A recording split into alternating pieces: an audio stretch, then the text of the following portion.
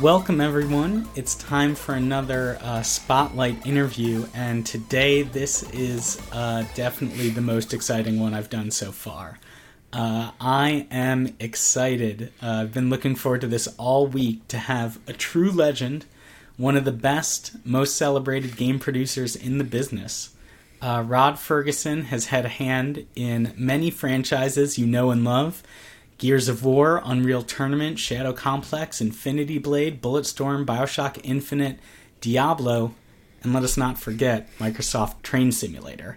I have to say, and this is not a joke, with all the love and critical accolades that the revival of Flight Simulator has had, I'm hoping for a Train Simulator rebirth. I would buy a computer and a controller for my dad just to give us something to finally connect about. If we could bring Train Simulator back, he might finally understand what it is I do with my life. In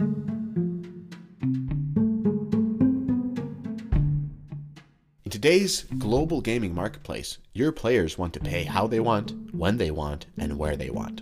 Accepting localized forms of payments and keeping up with what's trending is key to growing your gaming business and to finding new untapped markets.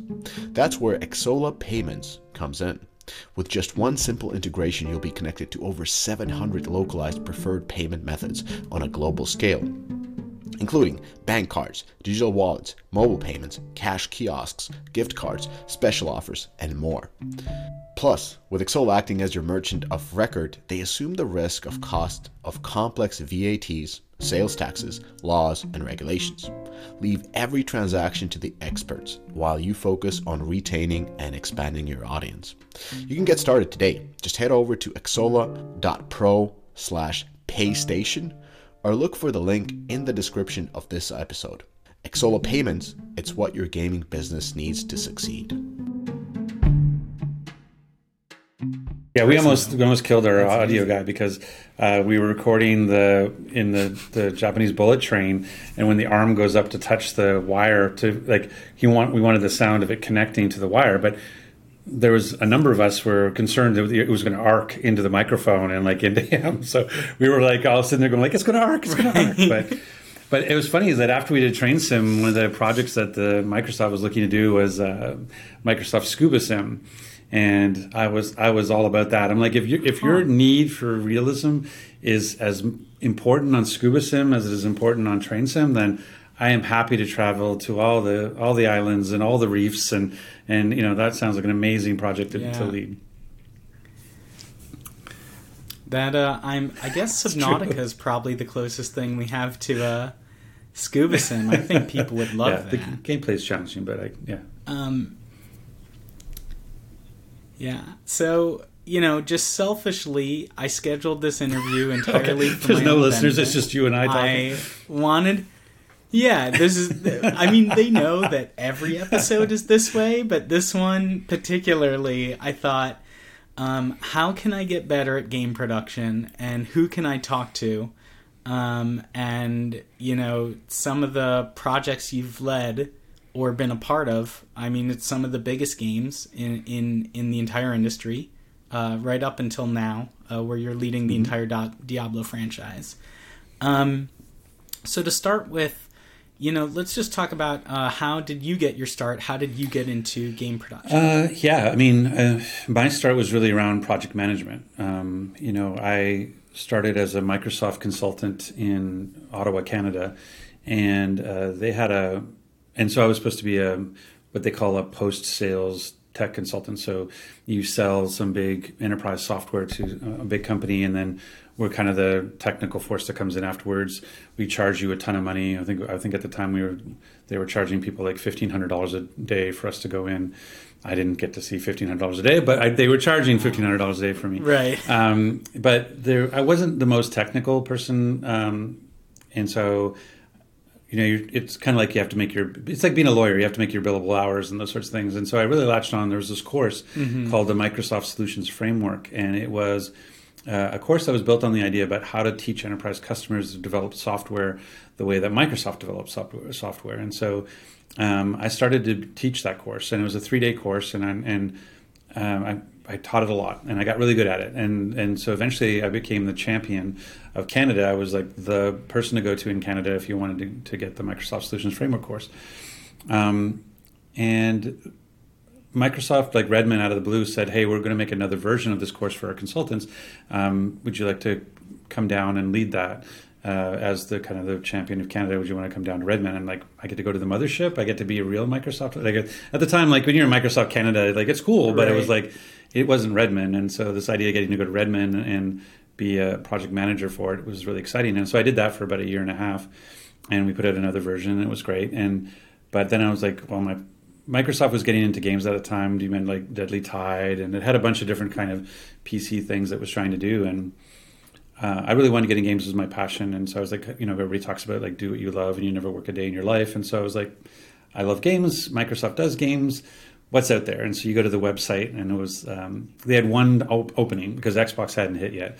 This is like 1998, 1999. One game, and it was Microsoft Flight Sim. And it wasn't the lead producer. It wasn't even the airplane producer. It was the scenery producer. And so, and if you go back and look at 1999, scenery at that time was like flat, very pixelated ground textures. And so not glamorous but it was like, oh, this is at least it's a way in. But I went that day to go interview, and it's the same day they opened up a new job, which was Microsoft Train Simulator. And I had a really great conversation with a gentleman named Andrew Silverman, who was the hiring manager there. And he was like, you seem great. I'll interview you for either of those jobs. And I was like, oh, I could be scenery producer on Flight Sim, or I could be the lead producer for Train Sim and have my own game. I'll do that, And so I was working with a company called Kuju out of the UK. And so I did a bunch of interviews. Shannon Loftus was one of my first interviews. She's amazing. And she's the first person who's ever aborted an interview on me before. Like we were going in, and at that time she was making a game called Midtown Madness. And we're doing the interview, and she's like, as part of her test for the interview, she's sort of like, hey, look at the screen. It's a UI for Midtown Madness. What do you like? What don't you like? And I'm like, well, this is a problem, and these two buttons do the same thing, but one's a different weight, and this font's not good, and I don't know where I'm going, and where are you leading me? And so she's like, after a bunch of questions, she's like, okay, we're halfway through. I'm stopping the interview. We're done. I'm recommending you for hire. So let's just talk. What do you want to talk about? So it was really funny. I've never had that like, yeah, you're good. Great. I'm stopping it here. It was pretty funny. But anyway, so that became my first. And so I started working with Kuju, which was great. But what was really interesting is then during that project, like the Xbox hit. And they were like, okay, the studios kind of changed around, and we became ACES, this action, combat, and strategies team. And they wanted a launch title from us for Xbox. And so working with Stormfront up in San Francisco, they had a really cool water simulation game that they were calling like Warriors of the Shanghai Sea was what they were thinking about calling it. And so we took that on. I took that on. So I was doing two projects, one Xbox, like very leading edge because it was a new thing. Ultimately, that became Bloodwake, which was this high-speed gunboat warfare. But I was pretty much the first producer at Microsoft to ship. Like I shipped Train Sim and Bloodwake within 6 months of each other, and so that was kind of a really interesting time and a really quick, like getting up to speed on what it's like to ship games at Microsoft. That's crazy. And from that experience doing Train Sim and doing one of the Xbox... Well, it was an attempted launch title. We didn't make it. We were supposed to be, but we didn't make it. But anyway, sorry. Yeah. Sorry, I'm a Sega boy and a PlayStation boy. I have to end this interview right now. So I have to hang up right now. I've got... You don't show me your Xbox tattoo, we're done. I've got... Right, I've got some gaps in my Xbox knowledge. I mean, I've played plenty of Halo and plenty of Gears. How did in Fusion Frenzy? We didn't play Mario Party. We played Fusion Frenzy. Actually, I remember. So how did you get from there to? Oh yeah, so it's a little bit of a story, but I'll try to do this fast. But essentially, Microsoft kept going. Waffling between the way to make games is to have internal studios or have external studios, and because it was like internal we control it, external it's cheaper, and so they kept kind of going back and forth trying to find how to best do games. And so after I had shipped Bloodwake, there was this notion of internal studios was the way to go, and so I helped, get an internal studio trying to get that going, have a bunch of game ideas that we wanted to make. But it was very clear that Microsoft was not set up to be an internal game studio place at that time. And so I could see the writing on the wall that basically we were going to get riffed. Like we were going to get or people, there was just too many people here and we couldn't, they just didn't know how to do it. So I was like, I love doing what I'm doing. I need to get out of it. This is a bad situation. I need to go back to publishing, back to working with third parties. And so they said, well, we have this game called Counter-Strike that you might know with Valve, and then we're bringing it to Xbox, and we need to get that out really quickly. And so I was like, yeah, I'm happy. Just give me anything. And so I took that on, and it was like a crazy project. I flew to Dallas, saw where they were. I phoned Bonnie Ross, who's my boss at the time. And I'm like, cancel it. And she's like, what? And I'm like, it's not even started. Like, it's terrible. Like, it's not good to go. And like, we've got 6 months or 9 months to Christmas. And like, it's not going to and then she says but we need it. And I'm like, what? And I'm like, no, it's not even, you don't understand. Not even started. And she's like, no, we need it. And I'm like, okay. And she's like, what would you need? What would it take for you to ship that game? And I'm like, okay. So in my head, I'm like, what list of things could I give her that is so preposterous that there's no way that she would say yes, because I need her to cancel this game because it's not going to go. I need a dump truck full of red rope licorice. Exactly. That is the key ingredient. Number one. This list is 47 bullet points long. Bullet 2 is I only eat green M&Ms, so we have to go through every one and pull out just the green. No, so I was like, I need every dev leader, every studio dev lead or TD, technical director in that thing to become part of a team. I need to pull the lead programmer from Ritual in Dallas. I need to fly him up to Seattle. I need to build, it was basically I had to build a team from scratch out of all the people that were there and all these sort of things I want to do. And so I'm waiting for her to go that's impossible. You can't do that. And instead she said, done. And I went, crap. Okay, I guess we're doing this. And so, so we went up and brought this team together. And it was the first time I ever led a true internal development, where it was me and the team were in the building, doing it. And it was one of the hardest projects I've ever shipped in my life because of the time, the shortness of time. At the last week, I was doing 22 hours. I was sleeping for 2 hours in the office across the hall, and it was a real trial by fire. But it really got me interested in internal development, the ability to work with a team as opposed. I used to think about making games versus watching other people make games is how I thought about the difference sometimes. And so we were successful. We ship it. Everybody's happy. They were like, "Wow, Rod, you worked with Valve. They called it at that time a big dog developer. You worked with a big dog developer successfully. We've got another big dog developer, but it's not going so well. And maybe that would be something you're interested in." And I'm like, "Okay, what is it?" And he said, "Well, it's called Gears of War. It's being made by Epic Games. We have their pitch, but they're not giving us milestones. We don't understand where they are, where the progress is, and it feels kind of out of control." And so I said, okay, well, I'll work on that. And so for about 6 months, I worked on it and saw what was happening. They were trying to make two games. They were doing an Unreal Tournament and Gears at the same time. And we had really one producer in the studio at the time. And so I realized, if I really want to go back to being internal, which is my passion, I learned from Counter-Strike, I'm like, I have to go to Epic. And so as my wife freaked out when I told her, I was like, hey, I'm going to go to Epic, and we should have an Easter thing for all the kids on our front lawn, a barbecue. And she goes like, wait, everybody in the company could bring their kids to the barbecue on our front lawn? I'm like, yeah. She's, how many people are there? And I'm like, I'll be employee number 63. And she's like, you're leaving a company of 63,000 to go work for a company of 63? And I'm like, yeah. And you're taking a pay cut? I'm like, yeah. And it's in North Carolina? And I'm like, okay, yeah. She's like, I don't know. And I'm like, no, we're doing this. So we went and did it. She jokes that if you go back to our house in Woodinville, Washington, you'll see her nail marks out of the driveway as they pulled her away. But it was just such a great opportunity to work with an amazing studio on an amazing game. And so anyway, so that's how I got into, and so I got to do that. And then basically as I worked on the Gears games, every game changed my title. So I was the only producer on Gears 1.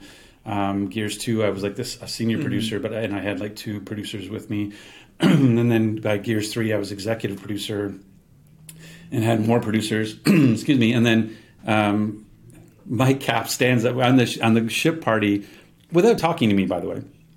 he stands up in the middle of the launch part, the gold party or ship party for Gears 3. He stands up and he goes, "I'd like to announce to everybody that Gears of War 3 is the last Gears game that Rod Ferguson will ever ship." And I was like, I have no idea what he's talking about. Like, I just thought, am I getting fired in this moment? Like, right. What is going on? Exactly. Am I getting publicly fired at the Gone Gold party? I thought I did a good job.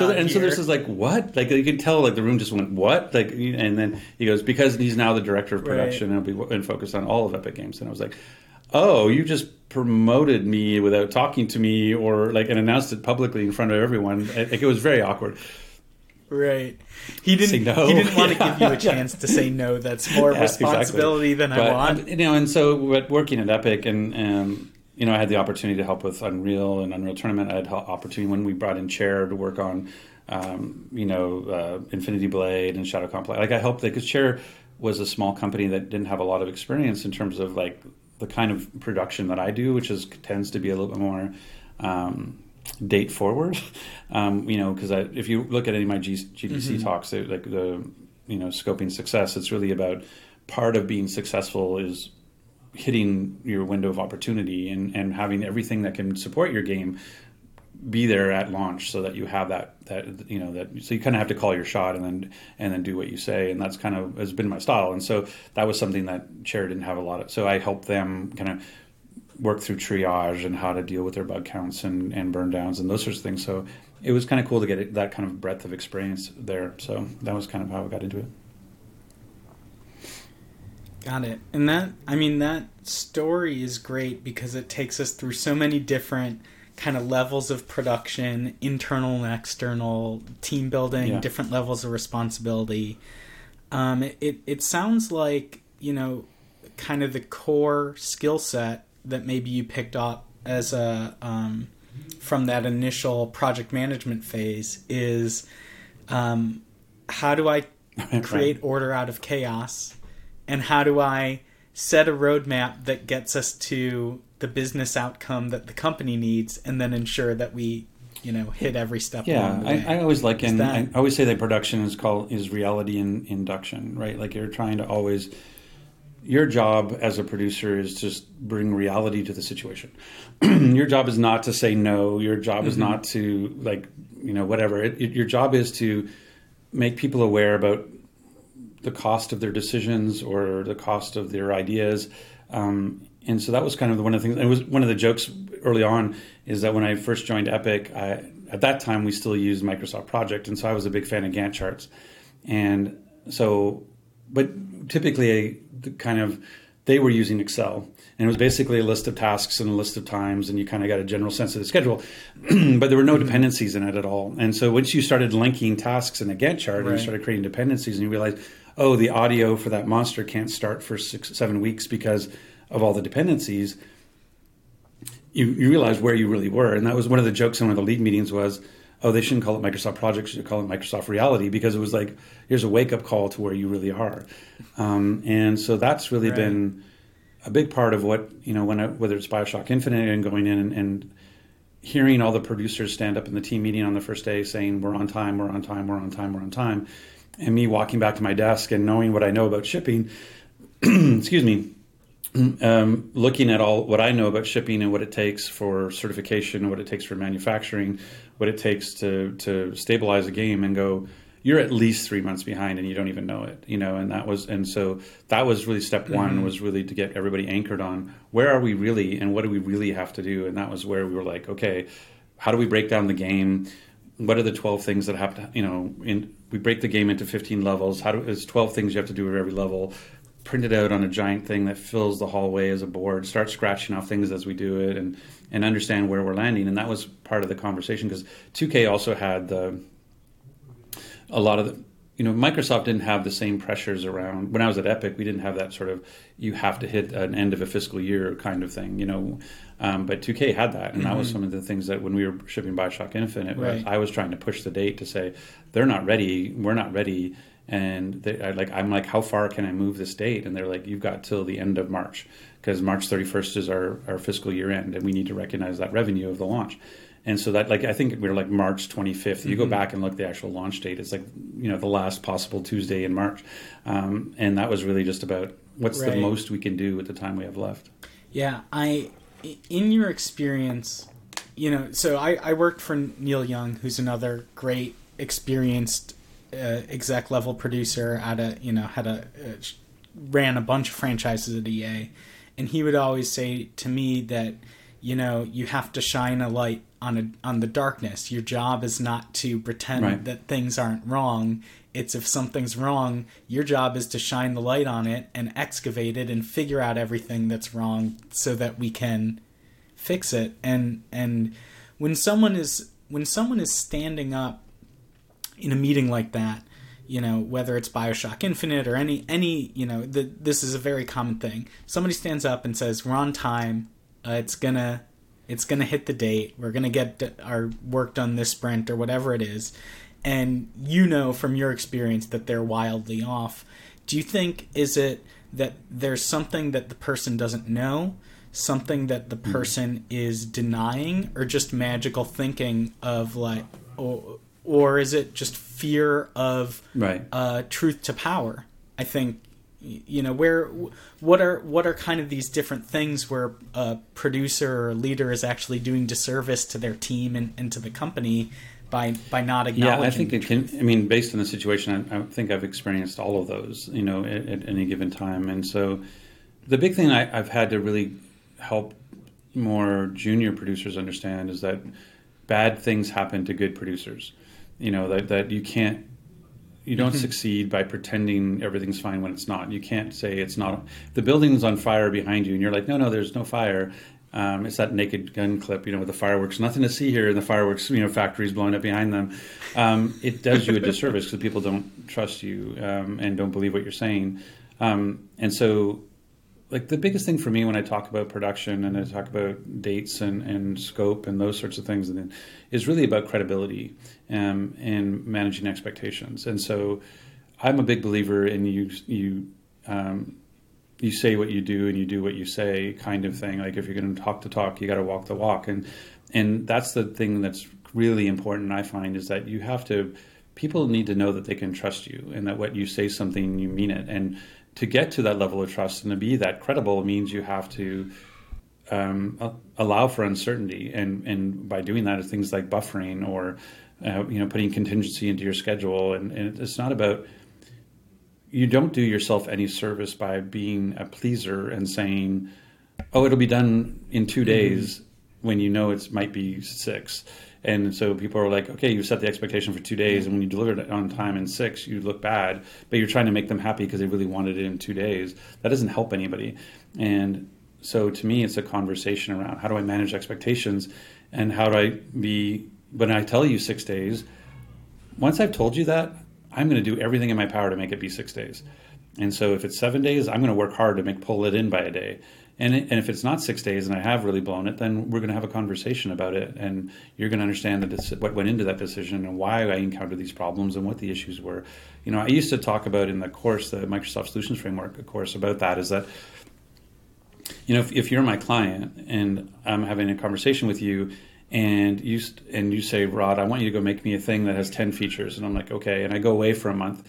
And I come back and I give you one of the 10 features. You're very mad at me. I've underperformed and you are not happy at all. Now, take the same case. I come to you. You say, Rod, I want you to make me something with 10 features. And I go, okay. And then I realize, once I've gone back, that within 2 days I realize, oh, one of these features is impossible. It's just completely out of scope, or we have a supply chain issue, or whatever it is. And I come back and I go, Ethan, I can only do 9. And you're like, oh, well, I really wanted 10, but hearing what your issues are and hearing what the problems are, 9 makes sense. And then 3 days later, same thing, another thing. This person called in sick. I can't get this thing or whatever.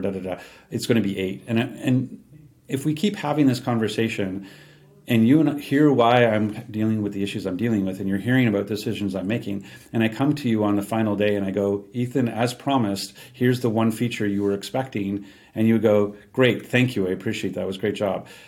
In absolute terms, the first one feature and the second one feature are exactly the same. But in relative terms, your expectations were managed, so you knew one was coming. And so therefore, the result of failure or success is completely different, even though the actual absolute result is the same.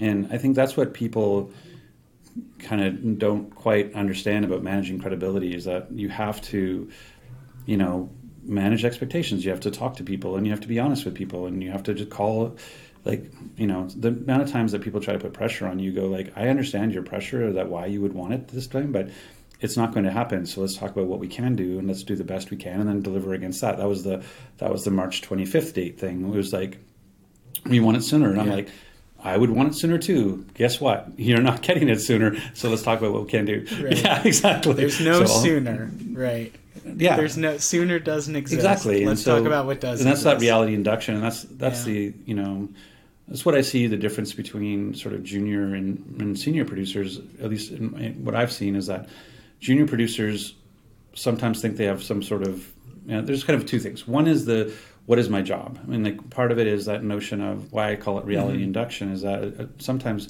they'll say, oh, I'm here to say no. I'm here to close down everything. I'm here to hold it. We have a schedule. We're holding it.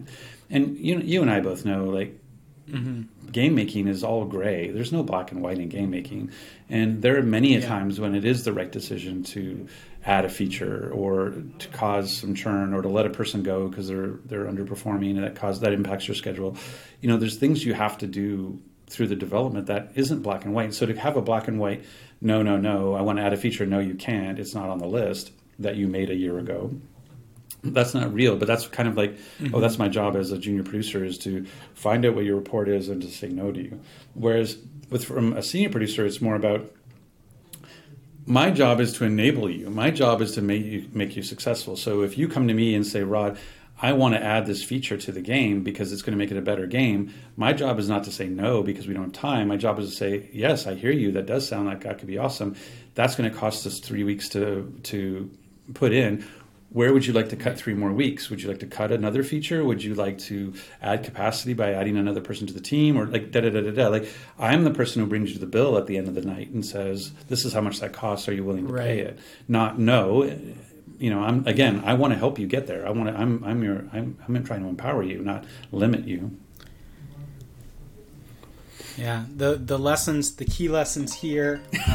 Train sim. Let them know we're working on it. Train simulator, right now. Yeah, a true fan of trains, and I showed him one train simulation. It was the most he's ever been into video games. So some of the lessons here are around, I love this idea that the producer's job is to force everyone to confront the reality of the situation, and then to understand the costs and trade-offs. I think, that's something I've tried to do a lot, sometimes successfully, sometimes unsuccessfully. But when it's, hey, we want to do X that we weren't planning, well, what's it cost? What's the stack rank of the things we were planning, and what are we able to say no to so that we can say yes to this? Or, how else are we going to every list is a prioritized list. You have to know where the line is. You have to know if something's going to fall off the edge, what's the first to fall. And that way you're always ensuring you're working on the most important thing, because you're never going to get everything. So as long as you accept that reality of, I have a list of 20 things and I'm never going to get all 20, they at least better be in the right order, so that when you stop at 18, the things you were working on were the most important 18, and you didn't waste time on 19 and 20.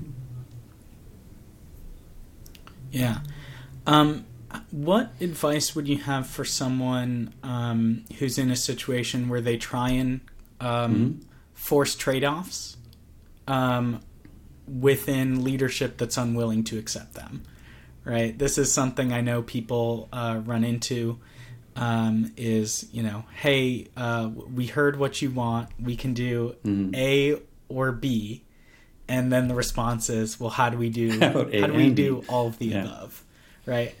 A and B, right? Come back to me with the A and B, and that almost sounds like the to go back to your example with Counter-Strike, where you said it can't be done, right? Cancel this game, it can't be done, and it sounds like that had to have been a very critical level up moment for you, because it was, she said, well, tell me how it can, and then you figured it out, and you got everything you asked for, and then you had to make it happen, right? So, but how managing upwards is just as hard, if not harder, than managing downwards or sideways. And what kind of advice can you give when someone's having that sort of managing upwards trouble, whether it's with more senior producers or studio leadership? Yeah, I mean, it depends on why you're getting the push you're getting. Like, one of the things I like to use is the kind of the classic production iron triangle around, okay, we have resources and we have features and we have time, and now those three things are connected. And so when we set this to say this is our game, we're going to build 10 features with 10 people in 10 days, then that's what it is. And when you go like, no, I need it done in 9 days, and you go like, well, I can't just shorten one side. I have to add a person or reduce scope or something. Like, you have to adjust at least one other side every time you touch the triangle.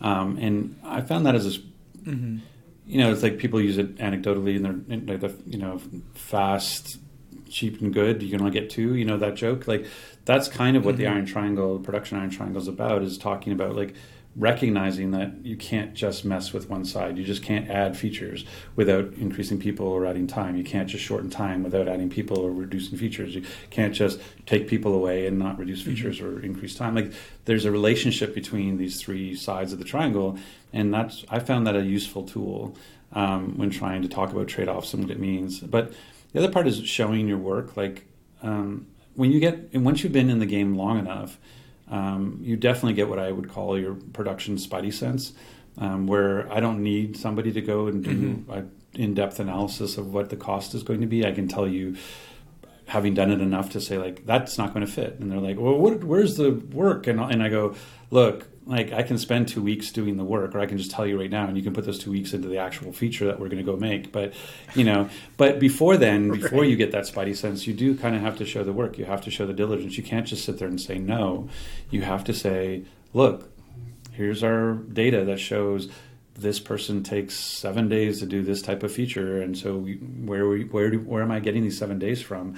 Or these are, like, you need to show your work. And like I said, it's about credibility, because once you get trust, and once people believe what you're telling them, and you're delivering, then they leave you alone, because they know that you're going to deliver when you say. When you say, I'm going to deliver it on March 25th, they go, we're not going to check in with you every week. We're not going to bug you every day.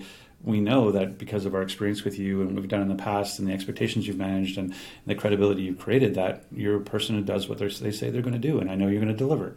And so that, to me, is sort of the big thing. I don't know. It's just something I've found to be a key part of success, is that once you can get your team to believe in the sticking to whatever, like what you said, because sometimes you'll get these little pressures of like, I haven't, whatever, Jim McCarthy, who's I kind of consider a mentor in development, he has this joke about the day you make decaffeinated coffee instead of caffeinated coffee, you've slipped, right? That's going to cost you time now that people are understimulated or whatever. And like, the notion that, and then so some people are just like, well, then slip the date. And I'm like, that's not how this works. Like, every time you hit a piece of a road bump and a piece of friction, you can't just, the default answer just can't be slip the date. And there's a number of different reasons for that. There's the credibility reason, but there's also the reason is you're not smart enough to know how big the slip actually is. And nothing is ever 1 for 1. If you just slipped a day, you probably need to change your schedule by 3 days, because you probably have 2 more slips coming that you didn't know about based on that one. And so there's things to learn about your team and your process and what it really actually costs when you do, as Jim would say, trip but don't fall down, kind of thing. It's like, if you're going to trip, everybody trips, everybody makes mistakes. And like I said, and bad things happen to good producers. But the key is not to fall over and not to break and not to, you still have to try to stick to your plan and figure out how to get there. Right. And when you're, just even imagining what the production of the entire Diablo franchise must look like, with Diablo 4, Diablo 2 Remaster, Diablo Immortal, whatever else is going on. Like, I imagine that you need as many leaders as you can who you trust fully to be doing what they say they're doing. They need that credibility, and they need to deliver, and they need to be something where you're like, oh, I know I don't have to worry about X because Jane's got it, and I trust her to deliver on the date, and I trust her that if she is not delivering on the date, she's going to come to me and tell me why it's not happening and what she can do about it, right? You need to put as many groups of people and buckets into, I don't have to worry about this, so I can focus my attention on today's top priority, or tomorrow's top priority. Well, is that kind of part of the important part of scaling up? For sure. I mean, I have a great production director in Gavin Wishaw, who's the production director for D4, and so he's got a very large, and we have great associate production directors. We've got with Tiffany and Michael and Chris. Like, we have a really strong production bench. But I think part of it, when you get really big, is making sure the kind of that philosophies and your belief systems that you have as part of production are able to get all the way down to, because one of the things that's happened in the industry, like when I talked about Gears 1, when I was in employee number 63, I think we should basically, Gears 1 was like an 80-person team. And then when we got to Gears 3, we were a 300-plus person team. And one of the things that really changed in the industry was in Gears 1 time frame, and so this was 2005, 2006, everybody was sort of generalists. Like, I had level designers who could do lighting, who did blocking, who did their own props, that did their own modeling and texturing. Like, they did everything. And now you flash forward with the complexity that's happened in PBR lighting and all the way the things that you have to do with the different tools, that you have a person who's just a lighter. I have a person who just does environment art. I have a person who just does interactives.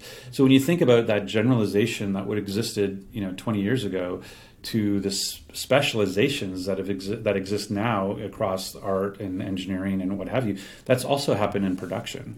So when you look at Gears, where I was a producer of one, now you're in tens of producers, and each of them are like, you're just the environment art producer, and that's your job, right? That's a very specialized job. And so making sure that the philosophies about what you expect from them get down to everybody and to their specializations is really important, and to have that sort of clarity about how you lead by example and how you lead by setting expectations. And I talk about that all the time about to Gavin and to the production team around, like, it's about credibility. It's about calling your shot. If we have to if we're changing a date of a milestone, I'm like, I'll let you make the call. Like, I'm not going to tell you what the date is. You tell me what the date is. But once you tell me, I'm holding you to it. Like, that's the date. I gave you carte blanche. You picked it. But now I want you to try to drive towards it and deliver towards it. And that's your accountability for having that. And so that's part of just a philosophy that I kind of like to have, is that,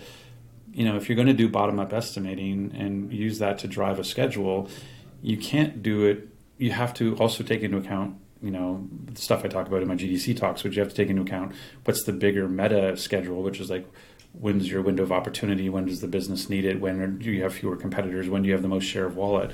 All those kinds of things. But they own it, and they have to be accountable, and they have to hold it. And they're building trust every time they deliver. Every time the art environment team delivers on schedule, then we have trust in that team, and so that we don't have to worry about them or bug them all the time. Right. What are it sounds like culture culture and ownership are important tools to kind of get into every level of the org, and kind of feeling ownership over your work is the difference between someone who thinks their job is to report that something's going wrong versus someone who thinks their job is to figure out something's going wrong and figure out the solution and then report that, as a package, right? This is what's happening. This is what I think we should do about it, is a much different conversation to bring to a project leader than, hey, this is going off the rails. What should I do? But they've screwed up. So, what? Yeah. I'm sorry, but all these artists, they just can't do what they say they're going to do. And so what tools and tactics do you have to create a culture of ownership and accountability, so each person knows, how to behave in this kind of entrepreneurial way, where it is their, where they feel and their teams feel this is our responsibility? Yeah, I mean, part of it is just making it very clear, one aspect that you do want people to be accountable. That, like, one of the things I really don't like is the perception that producers are observers, that they basically have a clipboard and they're watching the team going like, ooh, that's not going well, and ooh, that's not going well. Okay, I'll report back what I observed. And I'm like, no, you're like, again, as I talked about before, you're enabling them by giving them information that allows them to make better decisions. You're empowering them. You're facilitating things for them, as opposed to I'm just watching them and reporting back. And the thing, like, I always, if you're smart enough to see a problem, you're smart enough to help, and that's part of the accountability. I don't like.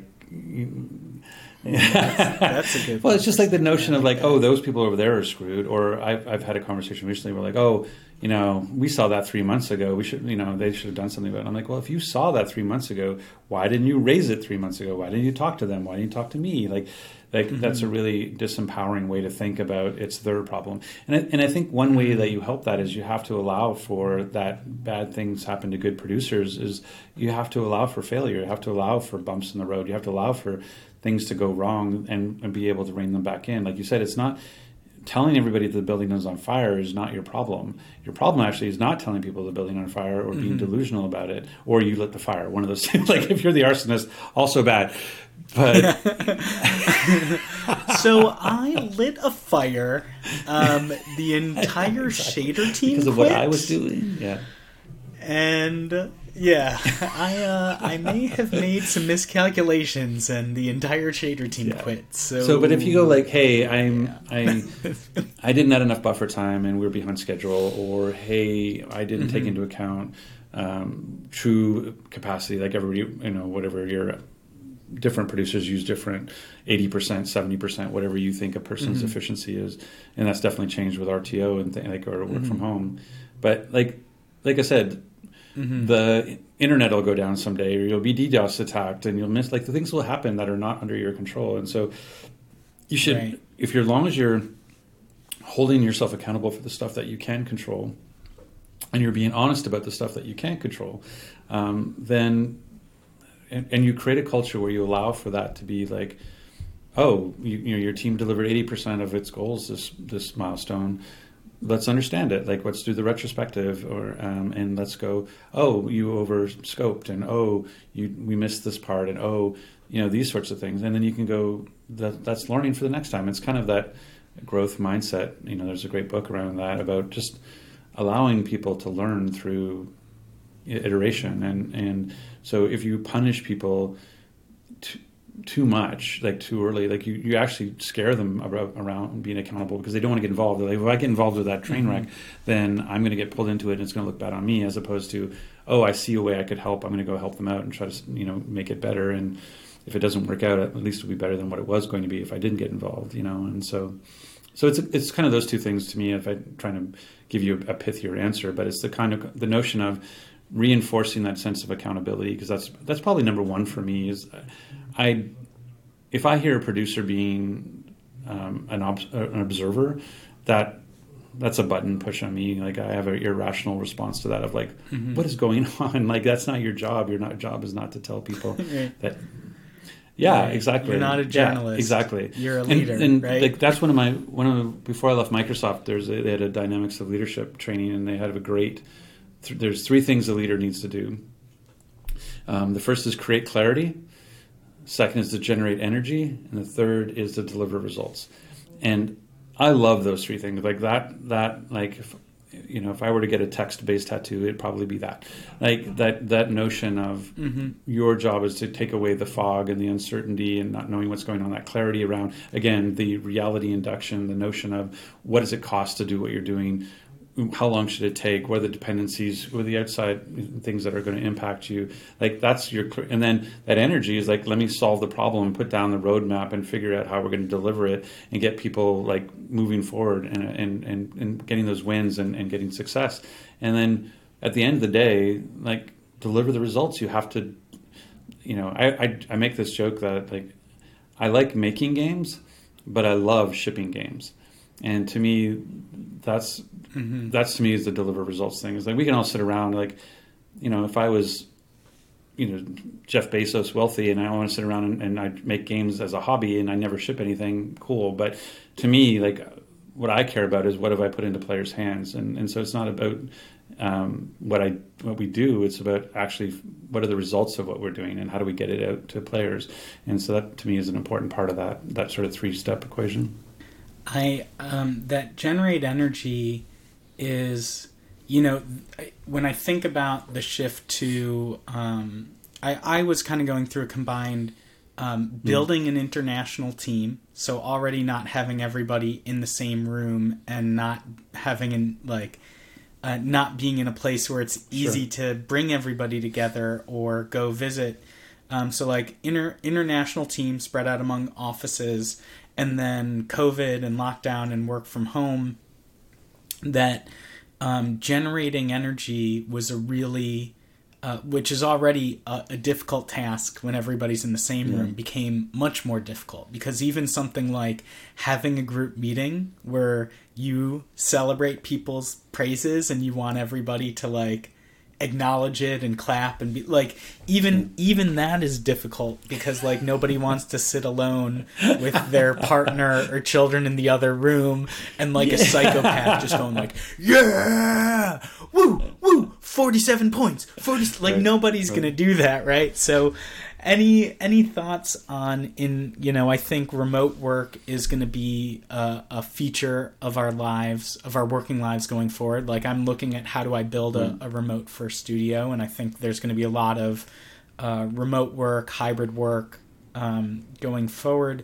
What have you learned about generating energy over the past couple of years on when you've got these additional challenges on top of something that's already pretty hard? It's been especially challenging, I think, for me. I mean, I had at the Coalition up in Vancouver, I had a great director of production, Christy Ray. She was amazing on Gears 5, and she was like, "How are you doing, Rod?" And I'm like, "What do you mean?" She's like, "Well, your superpower is kind of being in the room and motivating people in the room, and now you're on Zoom. How's it going?" And I'm like, "Yeah, it is actually really, really hard, and not having to read, and people's cameras are turned off, and how do you speak to people?" And because you kind of get a feeling is it going, you can kind of alter your speech based on how the room is reacting, and you can't really do that in Zoom because you're kind of getting no feedback.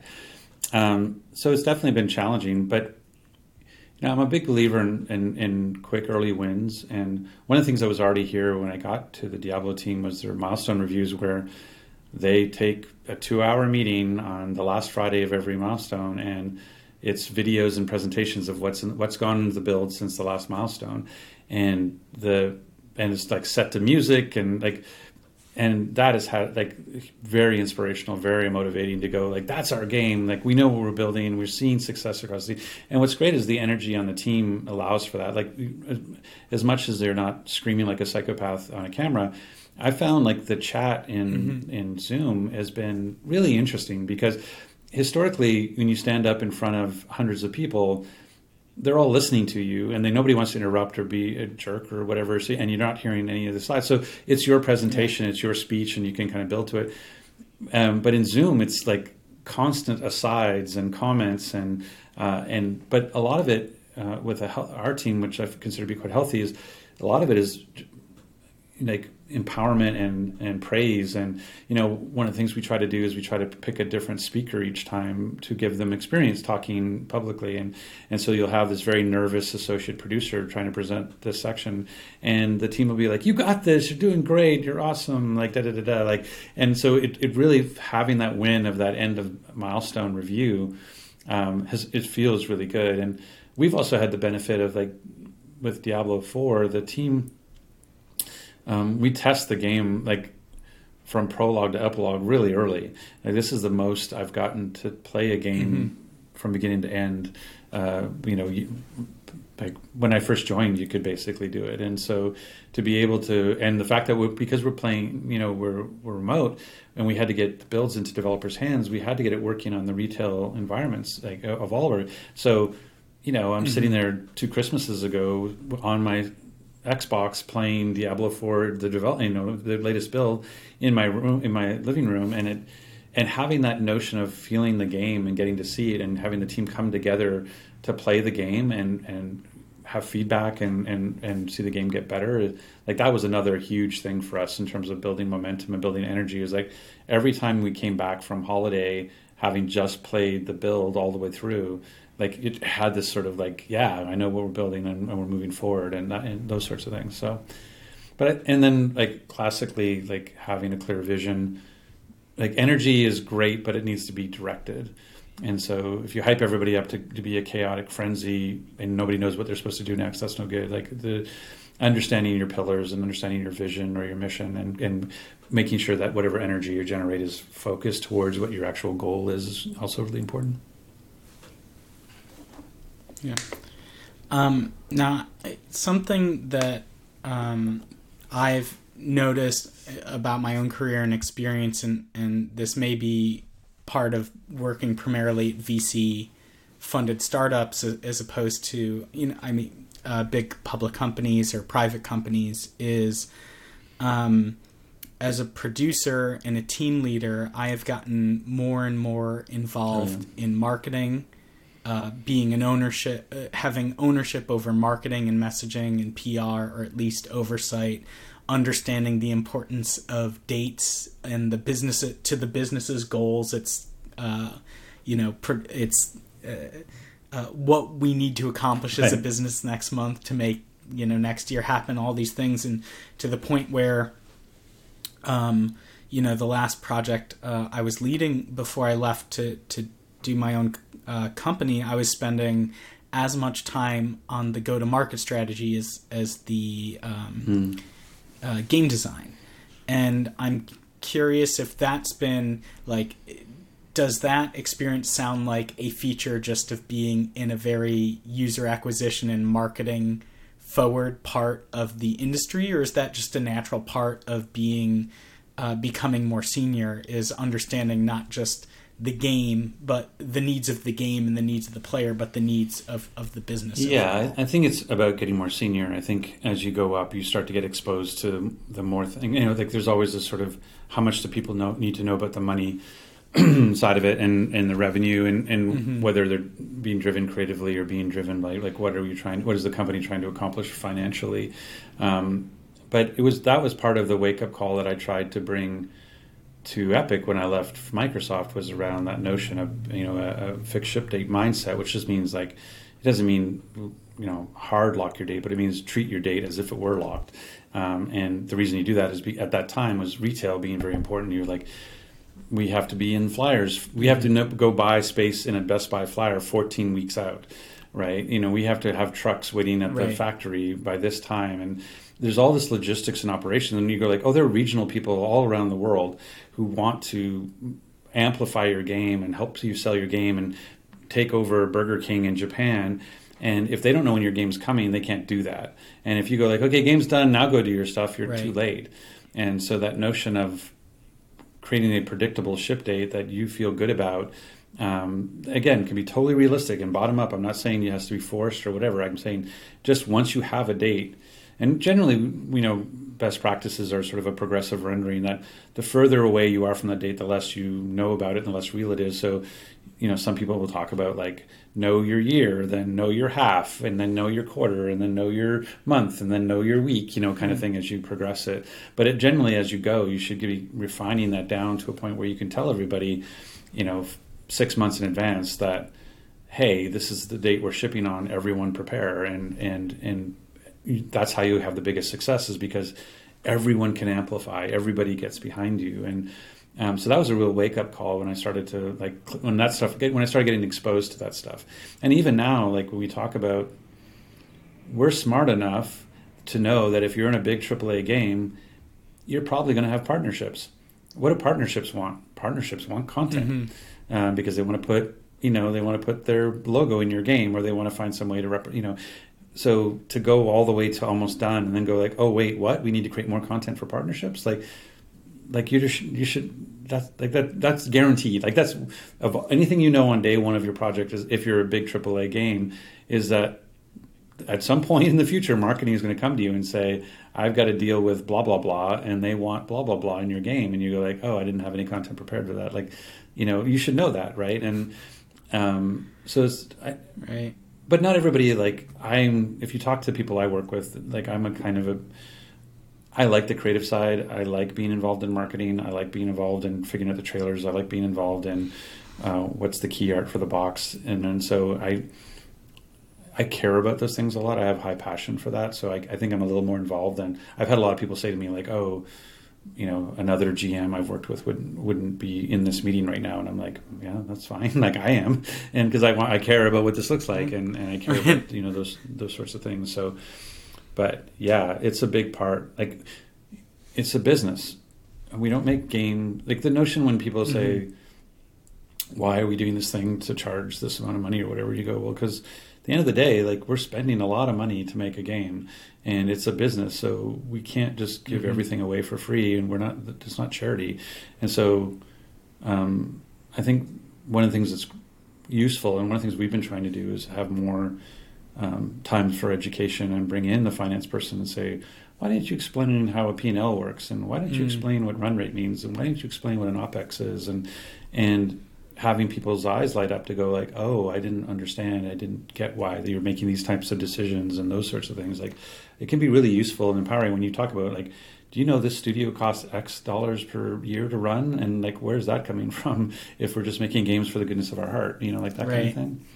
So yeah, that's a really great lesson in there. And I think like I went from a job from working for others for 9 years, and then I worked for myself for 3.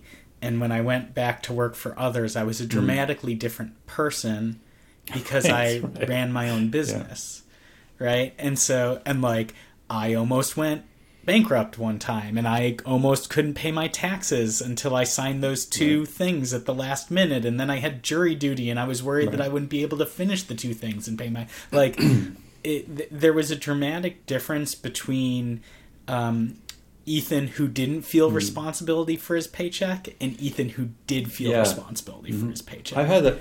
Right? Like, oh, it's my job to do the things that make it so that someone can give me money to pay rent. They don't give me money just because I'm here. Yeah, no, right? Exactly. Yeah, I think we all mature in different ways. Like I found, if you go back to my early career, 20 years ago, I was very product. I was product over people. I cared more about the game than I did about the team, just if I'm being honest. Like that was a big thing, 20 years ago. I was very much like, it's all about getting the right game and the right quality and making sure we do what we said we were going to do. And it's all very product. And like I said, Counter-Strike was one of the hardest projects I ever worked on. Because of that, we were very focused on, okay, what's important here is getting the game out. And then as I've gone through my career, to being a studio head of the Coalition and now being a general manager of the whole franchise and being a senior vice president, is like I'm way more people oriented than I was in the past. Like, and I'm much more empathetic, and I'm much more about how you create sustainable development and how you do things that are not damaging to the team. Because 20 years ago, I would have crunched the entire team to get a game out, and now having been doing it for 20 years, like I'm way like that's not success. And so how do I find success in doing it in a sustainable way that achieves our product goals? But if you achieve your product goals at the cost of the team, you're not succeeding. So like I've matured as a leader from that perspective, just as I've moved up and had more responsibility over more people, because like most of my career as a producer was Matrix, which I had all of the responsibility and no authority. Like when I shipped Gears 1, I had no directs, like because everybody was in their own like discipline-based silo. I had nobody reporting to me, and so everything I did was through influence and persuasion and giving them good arguments for why we should do this, that, or the other thing.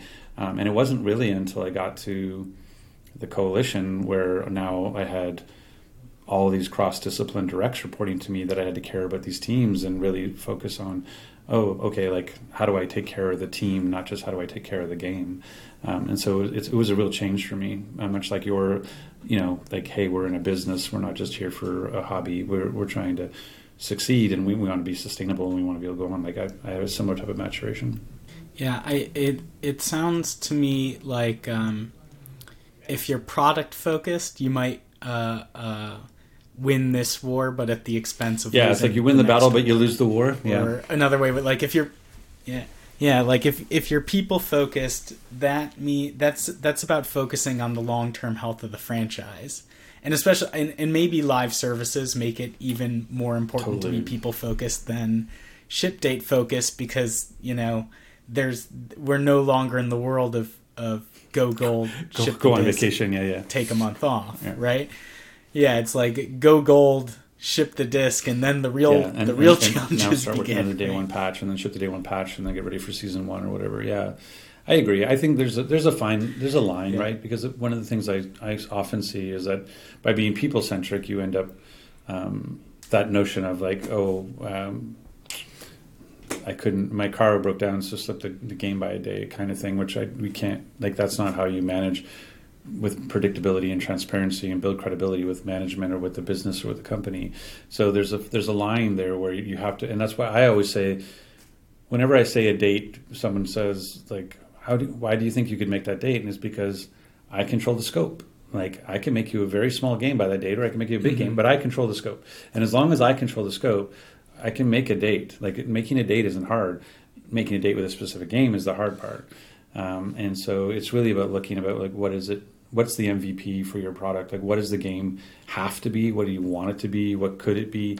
And what's great about live services now, we no longer talk about what are you cutting forever. It's about what are you postponing till the next season or the next patch or what have you. And so it gives you a lot more freedom, a lot easier. Nobody's crying in the hallway that their feature got cut. They're like realizing it's just postponed. Right. We'll never fuse gems. It's the difference between we'll never fuse gems and we'll fuse gems in exactly. November. Exactly. All right. This has been just an amazing conversation. This hour has flown right by. I just, it's an evergreen topic. I think I'll probably go back and listen to this 6 months from now when I'm like, fuck, what do I do about X or Y?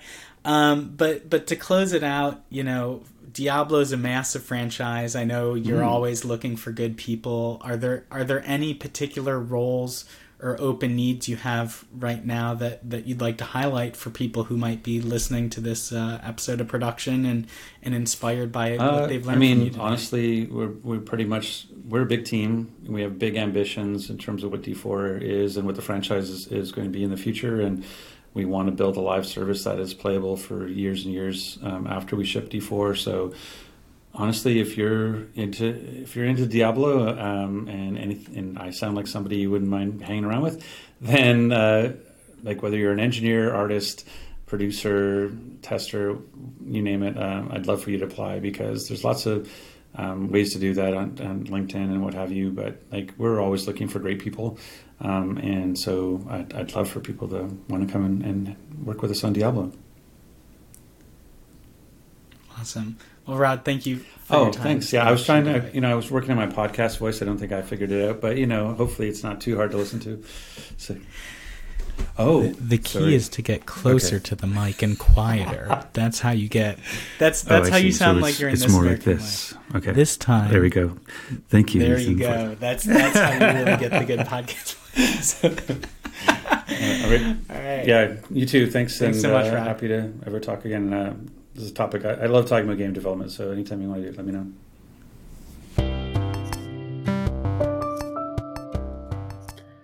Thank you for listening to the whole episode. If you like this podcast, please do leave a comment and share the episode.